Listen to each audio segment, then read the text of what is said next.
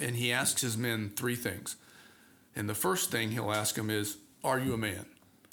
And, the typical response is, last time I checked, I think so. Yeah. Okay, so not a lot of conviction there. People don't usually ask you that. The second is, when did you become a man? And they'll hem and haw, or when I went into the Marines, when I had sex the first time, when I got married, when I bought my first car, all of which are terrible answers. And then he'll ask him this, and he's never had a satisfactory answer, and it is, what does it mean to be a man? Mm. How can we be men if we don't know what it means to be a man? Hey everybody, this is Troy Mangum. Welcome to the Kindling Fire. Did you know your life is a message that God is wanting to communicate to the world? Every episode, I get to interview friends of mine, people that I think are awesome, whose life is communicating a message that needs to get out to the world. Thank you for joining. I have the pleasure of having Alan Hahn, who is the founder of Iron Academy, which is an all-boys Christian, I'm going to say adventure school. Interesting. Okay, we'll start there. So, one, we never say boys at Iron Academy. Okay. So we're going to be a middle school and high school. We're 6 through 9 right now, adding a grade. So our current 9th grade class will be the first graduating class of 2020. Okay. Even though we start with 6th grade, we never say boys. We always say young men. And that is so that they start thinking of themselves as young men. That's perfect. Regarding an adventure school, the adventure would be in biblical manhood, for sure. Yeah. We do some outdoor things, but it's very much a school. Very much, half of what we do is the academic portion. The other half is the biblical manhood. And if I had started off correctly, I'd say the other third would be the leadership development. So let's do thirds. Okay, so all right. So clearly my introduction is a little off, but that's all right. We'll go from there. So no, your introduction just got out a lot of information. That's good. So one of the things that, in just kind of getting ready for this, you've got a very interesting background. You worked in the Peace Corps. I was accepted into the Peace Corps. Okay, so you were in the Peace Corps. And I rejected the Peace Corps because I met the woman I was going to marry. Okay, this is going to be good. So you spent a stint in corporate life. Yes. Okay. You are currently doing your doctorate. Yes. And where are you at school? I'm doing that at Southeastern Baptist Theological Seminary. Okay, and what's your doctorate? What are you working? The doctorate will be in education, and all I have is my dissertation left, and I'm focusing on how other biblical schools across the country, all male schools, are developing biblical manhood in their young men. Okay, that sounds like a fascinating paper. So I'm going to tell you right now, you go down on the record in my book as being the coolest guy that has the coolest signature in your emails that I've ever seen. Your email signature is, because biblical manhood is never an accident. That is the coolest signature I've ever seen. When I saw that, I was like, that is cool. Well, it's very intimidating for me to put there, but that's if you've ever heard of Simon Sinek, he asked, when you have an organization, you begin with the why you exist. And for Iron Academy, it's because biblical manhood is never an accident. So you and I met years ago. We sat down for coffee, had a chat, and this was before any of this existed in tangible means, right? It was really, when we were talking, it was just getting started. And the reason I wanted you on here is because you impressed me so much with how consumed you were with the mission. You felt like you had been given something, you were going to steward it, and you were on a mission. And now, years later, I'm like, this thing exists. And so I want to talk about that journey, and then we can get into Iron Academy and the details there. So let's just start with that. What was the genesis of this idea? Where did it start? So almost 14 years ago, God first planted the idea. I had recently become a Christian.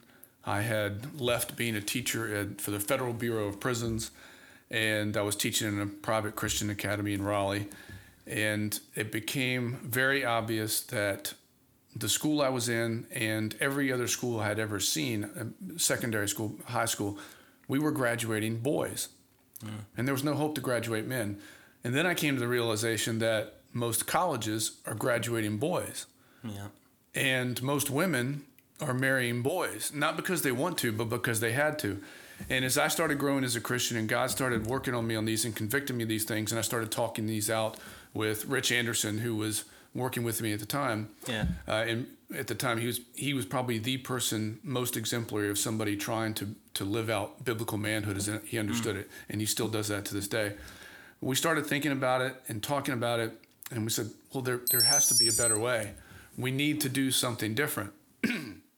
So it really started 14 years ago, but it was one of those things that, we'll do that in the future. You just don't go start a school. And I even started working on my doctorate with the goal being to open up an all-male school someday. But still something too big to be done. But then we were in small group at my local church. We were meeting, and we were going through Numbers chapter 14. And that's when they send out the 12 spies, each spy representing among the best men of his tribe, going out into the promised land for 40 days, coming back, and they tell them, yes, this is everything God promised to us. It's the land flowing with milk and honey, figs, pomegranates everywhere. It took 2 men to carry a bunch of grapes back. So the abundance was there. And all 12 of them were agreed that, yes, this is amazing and exactly what God promised. But 10 of those men, and the names of whom we can't remember those 10, they said, but the sons of Anak are there. The giants are there. Yeah. We were as grasshoppers in their eyes. We can't do it. Yeah. Every time I had read that passage, it was about those stupid Israelites. But in small group, Kevin says, yeah, that's the grasshopper complex. And as soon as he says that's the grasshopper complex, I knew the story was about me. That if God gives us a vision, He will equip us to do it if we're being obedient. The Israelites had every reason to believe they could take everybody in the promised land. Yeah. But only 2 of those leaders, those mighty men, believed him. That was Joshua and Caleb. Yeah. And they were ready to fulfill the promise. They knew who God was and what he was capable of. And frankly, I guess they believed him. Whereas this is what we tend to do, and what I still struggle with, is we forget the God that has been the creator, the miracle worker in our lives every step of the way, but we continually forget him. But it was that moment when I learned that was the grasshopper complex, that I knew the story was about me. Iron Academy was full steam ahead at that point. Now, this is 14 years ago. Well, the grasshopper complex is more like 5.5 years ago. Okay. And we launched a little over 4 years ago. So so effectively you had an idea, right? And that you felt was a little too daunting maybe for you, or not the right time or whatever. And it wasn't until you kind of got that story that kind of was like, this is me. Yes. And until then, it was more like Jonah. So God tells him to go to Nineveh. Right. He doesn't really want to go to Nineveh, so he goes to Tarshish. I was on my way to Tarshish, and fortunately, I didn't get swallowed by a whale. So that's awesome. So when you're talking about Joshua and Caleb, immediately I was thinking about something that I did some study on, which was Caleb. My understanding, based on the study I've done, Caleb was not an Israelite. So you've got Joshua, clearly an Israelite, with many, many generations of people that have followed God and sought to follow God. Where Caleb was what I would consider a first-generation believer, or first-generation Jew, or in our context, first-generation Christian. Both of them, one having a long lineage, one not having a lineage at all in God, were both dialed into, we can do this. Which is so encouraging, because it's like, it's not about where you come from. It's about what you're willing to believe God for and step into. Yes. Amen. And you need to write that book. That will sell. And I'm glad you pointed that out. I can't wait to get back into Exodus Exodus. And I want to. That's really fascinating. Yeah. Well, that's so I've heard something about the grasshopper complex, right? And one of the cool things about that scripture is it says, we were like grasshoppers in their eyes, as if they knew. Right? They were projecting something out of them. And some translations say, and they were grasshoppers in their eyes. It was as if they were grasshoppers in their eyes, and so they were. Yeah, meaning that how you think Right. will likely become who you are. So you're getting a big vision or desire or dream, and then it not coming to fruition tomorrow, right? Oh yeah, I'm gonna go, right for it, and then years pass, you kind of get this revelation or insight, right, with this Bible study. Then what happens? Well, I did fight it for a long time because one, and I think this is probably something many of us struggle with. Now, there are people out there who will say, God told me to do it, I'm going to do it. Right. Whether God told them to or not. Right. We hear people telling God to do things all the time. They'll say, God told me to do this. Okay. Yeah, absolutely. So I was really nervous about that. Yeah. I was suspicious that it was my own ego talking. Right. And that's one of the reasons I was going in the opposite direction. Now, would you say we're ambitious? I'm just curious. I guess. Like sometimes I know that I've been guilty of, well, this is just my own selfish desires, right? This isn't God. This is just me. There's no doubt I'm ambitious. Yes. But there's nothing wrong with it. In my opinion, it's not about ambition. It's about what's fueling it, right? Is it desire from the Lord, or is it some kind of brokenness that you're trying to make up for or whatever? But another topic. Yes. But I had all kinds of verification from disparate people, disconnected people. Yeah. Who would come up and essentially say the words, "You need to start a boys' school. You need to start a boys' school." People I barely knew, and from within the school, from without, from different states, and it was really rather remarkable. So I had the confirmation over and over again. Okay. Even though I wasn't mature enough to be praying for that confirmation. Yeah, but it was coming. It was. So once you kind of came to that revelation or realization, okay, I do have this kind of mindset, if you will. What happened next? I mean, was those kind of confirmation happen next, and then what I guess I'm trying to get to, where was your first, where you kind of said, use the analogy, God says go to Noah, go build a boat, the day he picked up the axe. Can you go back to, okay, this is when I Yes. made the movement. So it was literally as soon as Kevin said the Grasshopper Complex, within the next few weeks, I had my board president. We had started writing the bylaws to apply for a 401c3. All right. And it immediately started right after that. Yeah. So, and was there any sort of view that, oh no, this has been wasted time, I should have started earlier? Or were you just how? Oh, yes. Okay. Yes. My son is graduating from another school this year. We don't even have a 12th grade because I stalled for so many years. Yeah, yeah. Yes. Yeah. No, there are consequences to my disobedience. Yeah, yeah. But God always comes back around, or at least He does. He'll come back around. I got to practice all of these things we do with biblical manhood on my own son. Everything. And I'm very pleased with how he is turning out. Yeah.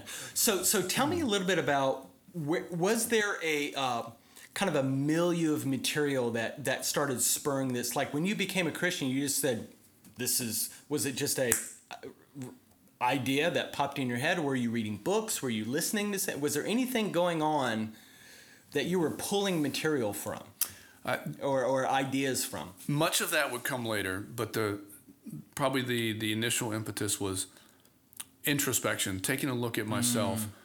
So I became a Christian at 29 years old. My wife married a boy, and she needed a man as a husband. Yeah. And I feel so bad for so many wives who have to wait for their husbands to become men. Yeah. And mine absolutely did. So as a Christian, having been married for several years, now having young kids, being a teacher in a Christian school, really thinking about the word and how we're building disciples of Christ. Yeah. There was a lot of conviction there. And I didn't see it working, the model working in the Christian school environment, in the government school environment. It just wasn't working. So we needed something different. What about so with your realization in your own life, what was your journey? Like, what did God I would assume that God was helping you along too, like either through Bible or through other things. I mean, as far as into biblical I can totally relate to that, right? Biblical masculinity, like what God truly calls of us. I mean, do you feel like you've had sort of a journey in that personally? Yes, and it's been people in and out of my life who influenced me, who gave me models to look at. And frankly, once I became a Christian, I started looking back and said, oh, my grandfather. He was a model for manhood. All of us grow up with some model for manhood in our lives. Yeah. It could be coming from gangs. It could be coming from your dad. If you're with your dad, it's going to come from your dad. Yeah. Whatever type of manhood it is. Well, I grew up in, I would say, a John Wayne manhood household. Okay. Which, as far as models for manhood, is not the worst, but it's not biblical manhood either. Yeah. So if we don't grow up in biblical manhood, and from my experience, roughly 98% of us don't, then we have to find it. And I'll tell you what, that's one of the struggle for the Iron Academy families. The men know the modern world we live in is so unlike the 150 years ago, where my son would be working from the age of 11 till the time he's going off to start his own family. He's going to be with me every day. He's going to get his model for manhood from me, right or wrong. He's going to get it. He's not going to have questions. But today, every man who has a child wants to pass along manhood. Every disciple of Christ who has children, he wants to pass along biblical manhood. Unfortunately, we don't know what it is because we haven't had it modeled. We don't have we don't pass it down from generation to generation. Yeah. So we have to figure it out. Some of our churches help us with that, sometimes not. But what we do at Iron Academy is we learn from one another. So the men on staff, boy, we studied it. We don't have a monopoly on this, but we have really studied it. And there's been some good literature to come out beginning in the late 90s, early 2000s. So an emergence of looking for what it means to be a man. Right. Secularly and from a biblical perspective. So there is a lot of material out there. So once I decided that, yes, we were going to have, and frankly, I called it an all-boys school too. Yeah. So we're looking at, all right, how do we build godly young men? Yeah. And there's some good literature out there. And the terms that we came to abhor were boys and adolescents. We wanted to get directly to biblical manhood. If you look at the biblical prescription for this, we have several markers in the life of the Israelites. So at 12, we know Jesus was in the temple. He's behaving as a man. We also know that at the age of 20, Israelites were counted worthy of going to war, paying taxes. We also know that Jesus didn't begin his earthly ministry until he's 30 years old. Right. And developmentally, those seem pretty consistent with what we actually see in males. What about rites of passage? Oh, rites of passage are so important. So we don't go and slap a bear, which is what some of the northeastern Indians used to do in the colonial era. We don't spear a lion like the Maasai tribe does. But rites of passage are ways that communities communicate what it means to be a man, or with their women, they do that as well. Women typically don't need it as much because the way their bodies are made, they get a monthly reminder of at least part of why they're made. Yeah. Men, I think our young people suffer from. Let me tell you a story about Archibald.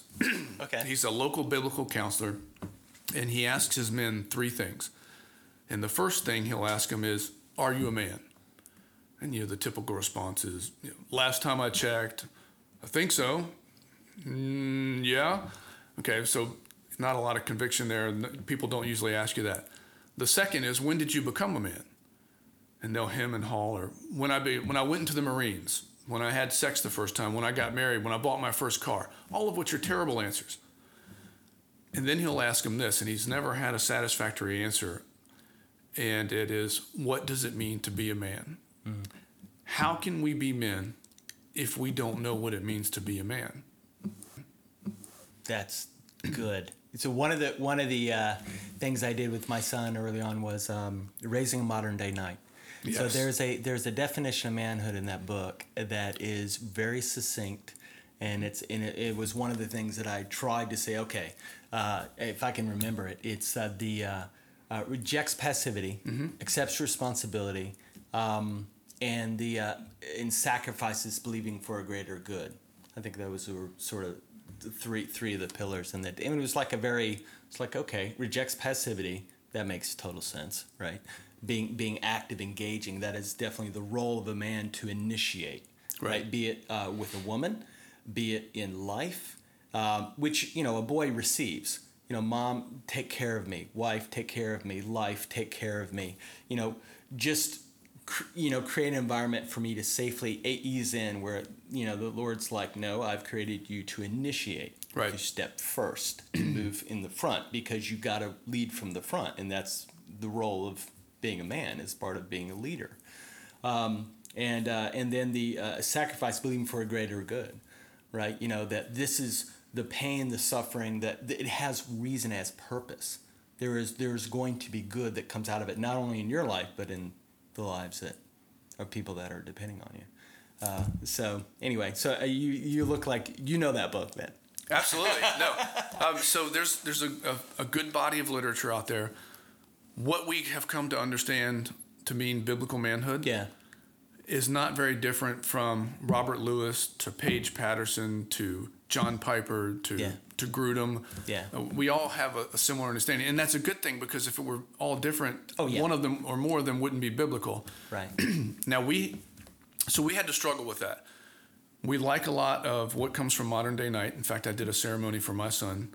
I declared him to be a man. And it's important that we declare our young people to be a man. It must happen. We can debate when the appropriate age is, but you got to do it.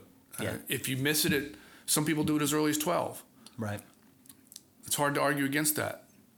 It's hard to argue. It is easy to argue that you must do it before they leave home. You've got to do it. But part of the rites of passage is it has to do with that rejecting passivity. A typical part of all rites of passages across history and across the globe is it's a marker of going from a time of being served to a time of serving. Yeah, that's where you're contributing to society. Yeah, that's a great delineation. So I ended up doing a ceremony with some guys that I run with for my son, and he was about 16. And it was very much the thing that I was able to, and I desired to do it when he was younger, but it was really the appropriate time. The thing that I was able to really focus in on is I believe that men bestow identity. That's a part of the role of a man, is to bestow identity. And to be able to say, I see this good in you, or I see the fingerprint of God uniquely on you in this way, and kind of call it up and call it out. Yes, so important. And then also kind of welcoming into sort of that community, right? Yeah, you were not a lone island, right? There is a community of men, and I think that's also kind of a biblical idea, right? The men at the gate, not the man at the gate. The men, the community of men, of leaders, right? Well, there's that African proverb: "It takes a village." Yeah. And, some of our presidential candidates have taken it to mean the government village. But what I really believe it means, it takes the Christian village. Yeah. It takes the whole community to actually build people. And it's not, a community of 100,000 people. It's a community of dozens of people working together. The church, the local church. Yeah. So when I met you, I remember you laid out some really fantastic ideas about sort of this framework you were building. Right, that I've not looked into the details of how, what is the academic structure of Iron Academy, but can you kind of describe a little bit about your framework as far as these are the essential components of what Iron Academy kind of brings and is about, and the intentionality behind some of these different things? Yes, and your people can't see this, but I'm handing you a challenge coin. The first thing that is fundamental to Iron Academy is our honor code. And the honor code reads, "I will always conduct myself as a gentleman, live pure, speak true, right wrong, and follow the king." And if we had another hour, I'd tell you where that came from. But it came from Robert E. Lee and Alfred Lord Tennyson within about 5 years of each other. And it's an amazing story. But it's all ours. But like we said earlier, if you don't have a definition for what it means to be a man, how can you live up to that? Yeah. Well, the same is true. Somebody asked me probably 8 years ago now, what is honor? And as a man, I think I can answer that. And you start answering and you think, wow, that's a really pitiful answer. Yeah. Same is true. If we're going to live honorable lives, we have to know what honor is. If we're going to live God-honoring lives, we have to know what honors God. So everything in our honor code is God-honoring, is intended to build a God-honoring young man. That is the foundation of what we do. And those challenge coins, our young men have to earn them. So our first week of school is actually, we go up to Black Mountain. We're out in 535 acres on a mountain, and we spend the whole week talking about the honor code. And then their rite of passage is that first Thursday. We break them up into tribes. Oh, there's so much to talk about. So, yeah, go ahead. So Wednesday night, we break them up into 3 tribes named after David's mighty men.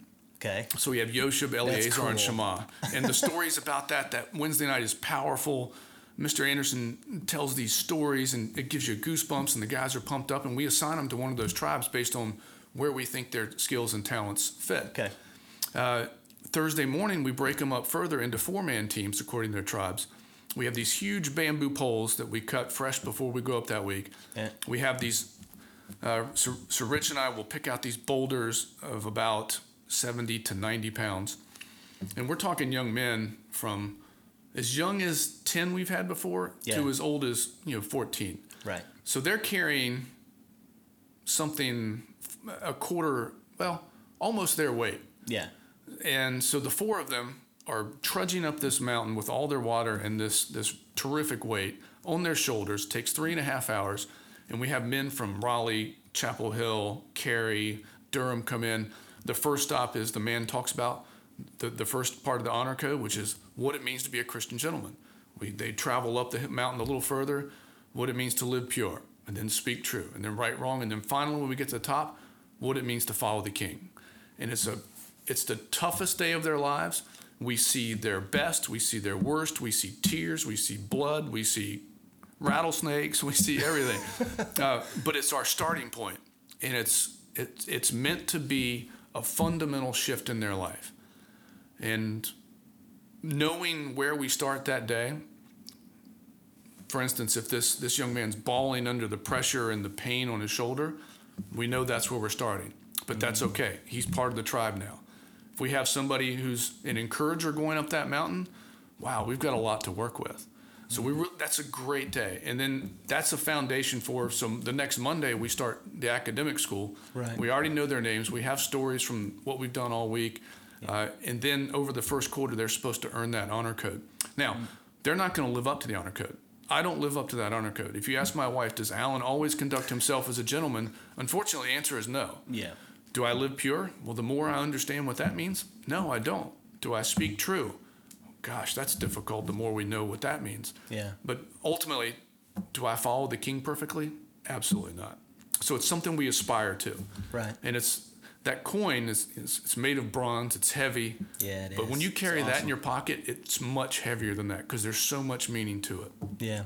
So one of the things that I know I've said in my house is, in talking about young men, is smoking pot, having sex, doing whatever.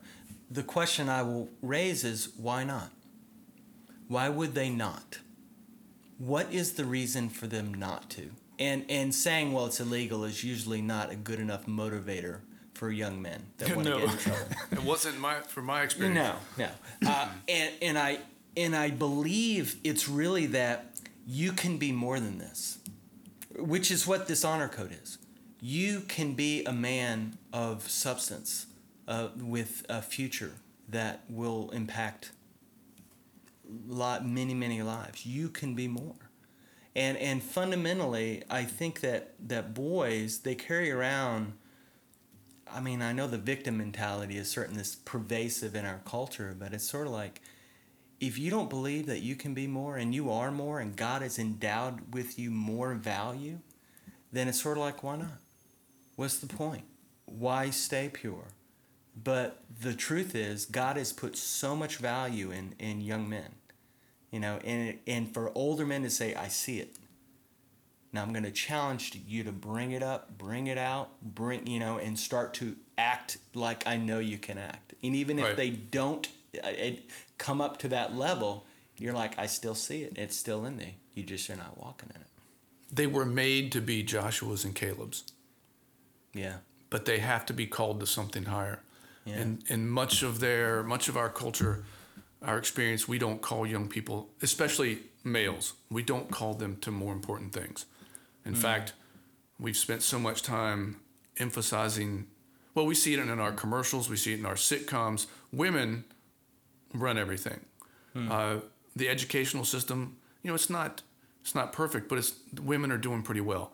Now they're 60 to 40 going into college versus men. I know. Postdoctoral program, everything. And I'm not saying everything's right for women. I would never say that. Yeah. But our men are languishing because so little is expected of them. And women and children suffer when there's no biblical manhood. Yeah. Everybody gains when there is. There was an amazing book written, I think it's called, oh goodness, I think it was Gordon Dolby. No, it was called Sexual Suicide is the old name for it, and now it's called Men in Marriage. And it talked about the concept that men without families, meaning no reason to fight, become barbarians, right? They become the wandering groups, raping and pillaging, taking whatever they can from others because they got nothing to lose. They got nobody depending on them, no family, no wife, children, nothing to fight for, so they just become barbarians. But give them something that will cost them personally, and they will start say now that nobility is required, right? And so one of the things that the idea of I went into a marriage being a boy, right? Totally relate to that. So I went into marriage and thinking, oh, I gotta provide for you? Really? Like, I haven't been preparing for that. I just thought, it's just, 50-50 and here we go, or maybe 60-40 and you do more. That would be even better, And then the whole idea of, we're going to have a baby.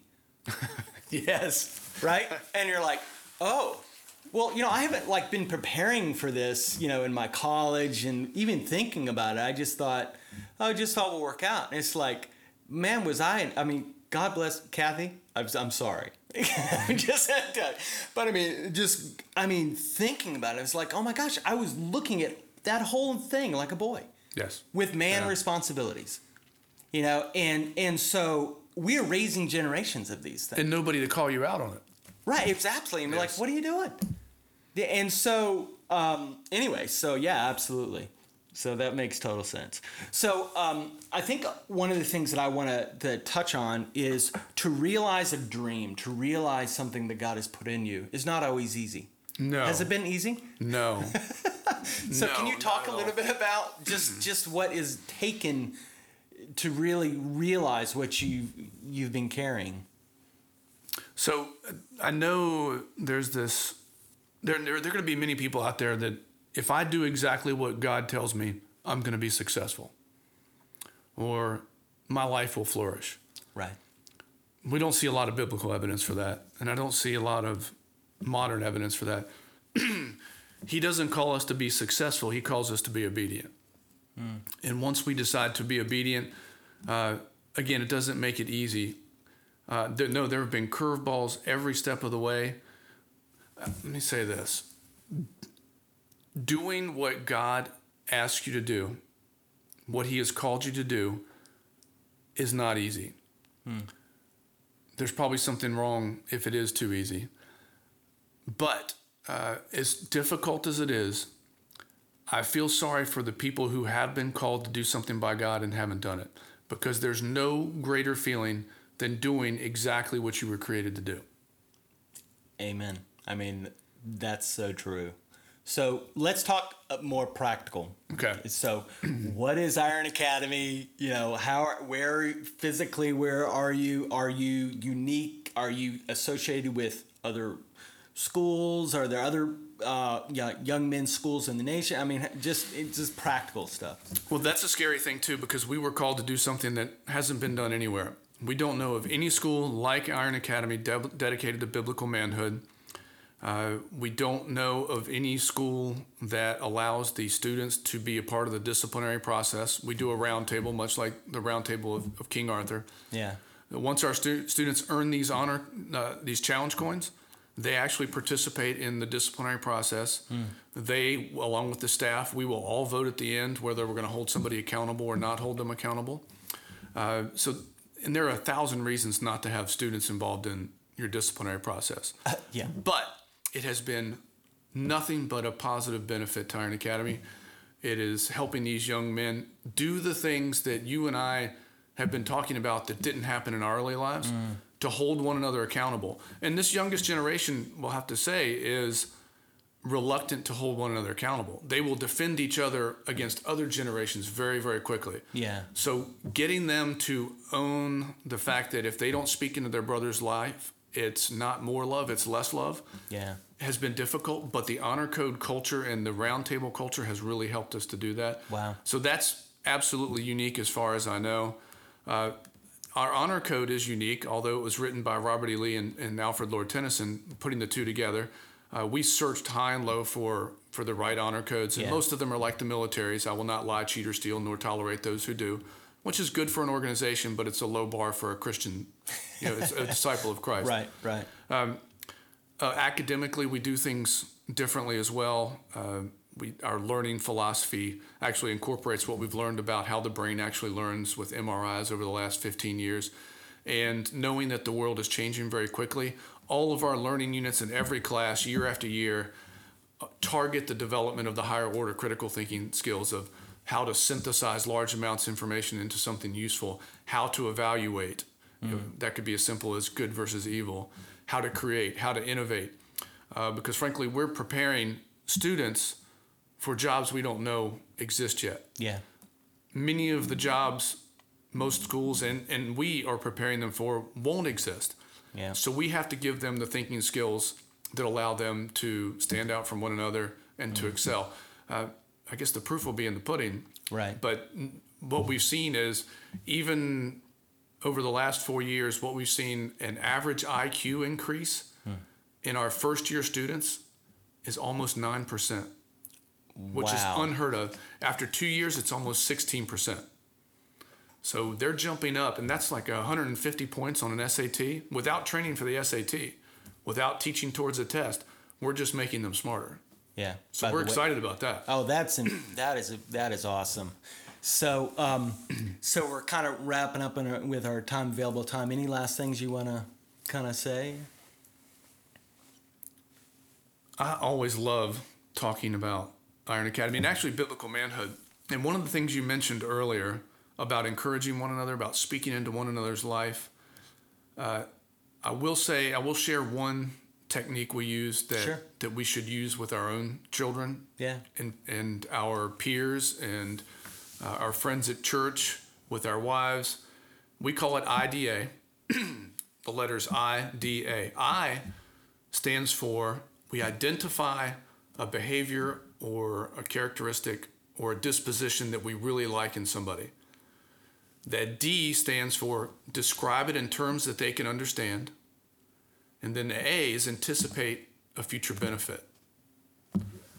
For instance, we might have a young man who said he was going to do something and he did it. And I might say, Johnny, I really appreciate that when you told us you were going to schedule this for your tribe, that you actually did it. That is what we call integrity. That is being who you are, who you are and who you say you are match up. You did what you said you were going to do. Johnny, and then I anticipate a future value. I said, when you have future employers, they are really going to appreciate that about you. They're going to value people who have integrity. Your wife, you're going to be married someday. She's going to want a husband who has that kind of integrity. And your children are going to appreciate that, Johnny. So we identify the characteristic or disposition we like. We describe it in terms they understand, and then we anticipate a future value. Two reasons make that really good. One, it keeps us from being punitive, so we can be more constructive. Yeah. It's sometimes in education or in home environments where we get a little bit frustrated with our kids. We get into punitive mode. But if we can remind ourselves to be constructive, then they know what we're looking for, and we're communicating the better things in life, the virtues that we want from them. And if we can anticipate those future benefits from it, that connects them to where they're going. Yeah. Yeah, I just immediately am thinking of Gideon, right? When he was called the mighty warrior, right? And God is always, calling it maybe something sometimes that is not. But in this case, you see something, but they had anticipatory. This is what this is going to look in the future. It's like it's painting a future painting. Mm-hmm. You have a part in that. You could be in that story. This is how I see you playing in that story. That's building biblical manhood. Yeah. In a nutshell. Yeah, that's good. Well, I thank you for coming on the show. What you're doing is amazing. And if there are anybody out there that have boys that you are looking to instill into becoming young men, Iron Academy would be an amazing place. And honestly, I will pray that this model and this idea is not just in Raleigh. Well, thank you. We need your prayers. We are under attack. This is not a popular thing in the culture, but thank you. We cover your prayers. Yeah, because I could see this becoming a network. I really do. Of different schools and good job in enduring and getting it this far. Well, thank you for doing this and inspiring people to listen to God's calling. Hey guys, I hope you enjoyed the podcast. Hey, we're just getting started out, so any help you can provide to share it with your friends would be great. We just kicked off a Facebook page, the Kindling Fire podcast. And just any episodes that you like, share it with your friends. And if you'd like to reach out to us, you can reach us at thekindlingfire@gmail.com. Or if you'd like any more information about myself or some of the things that I write, you can go to troyandkathy.com.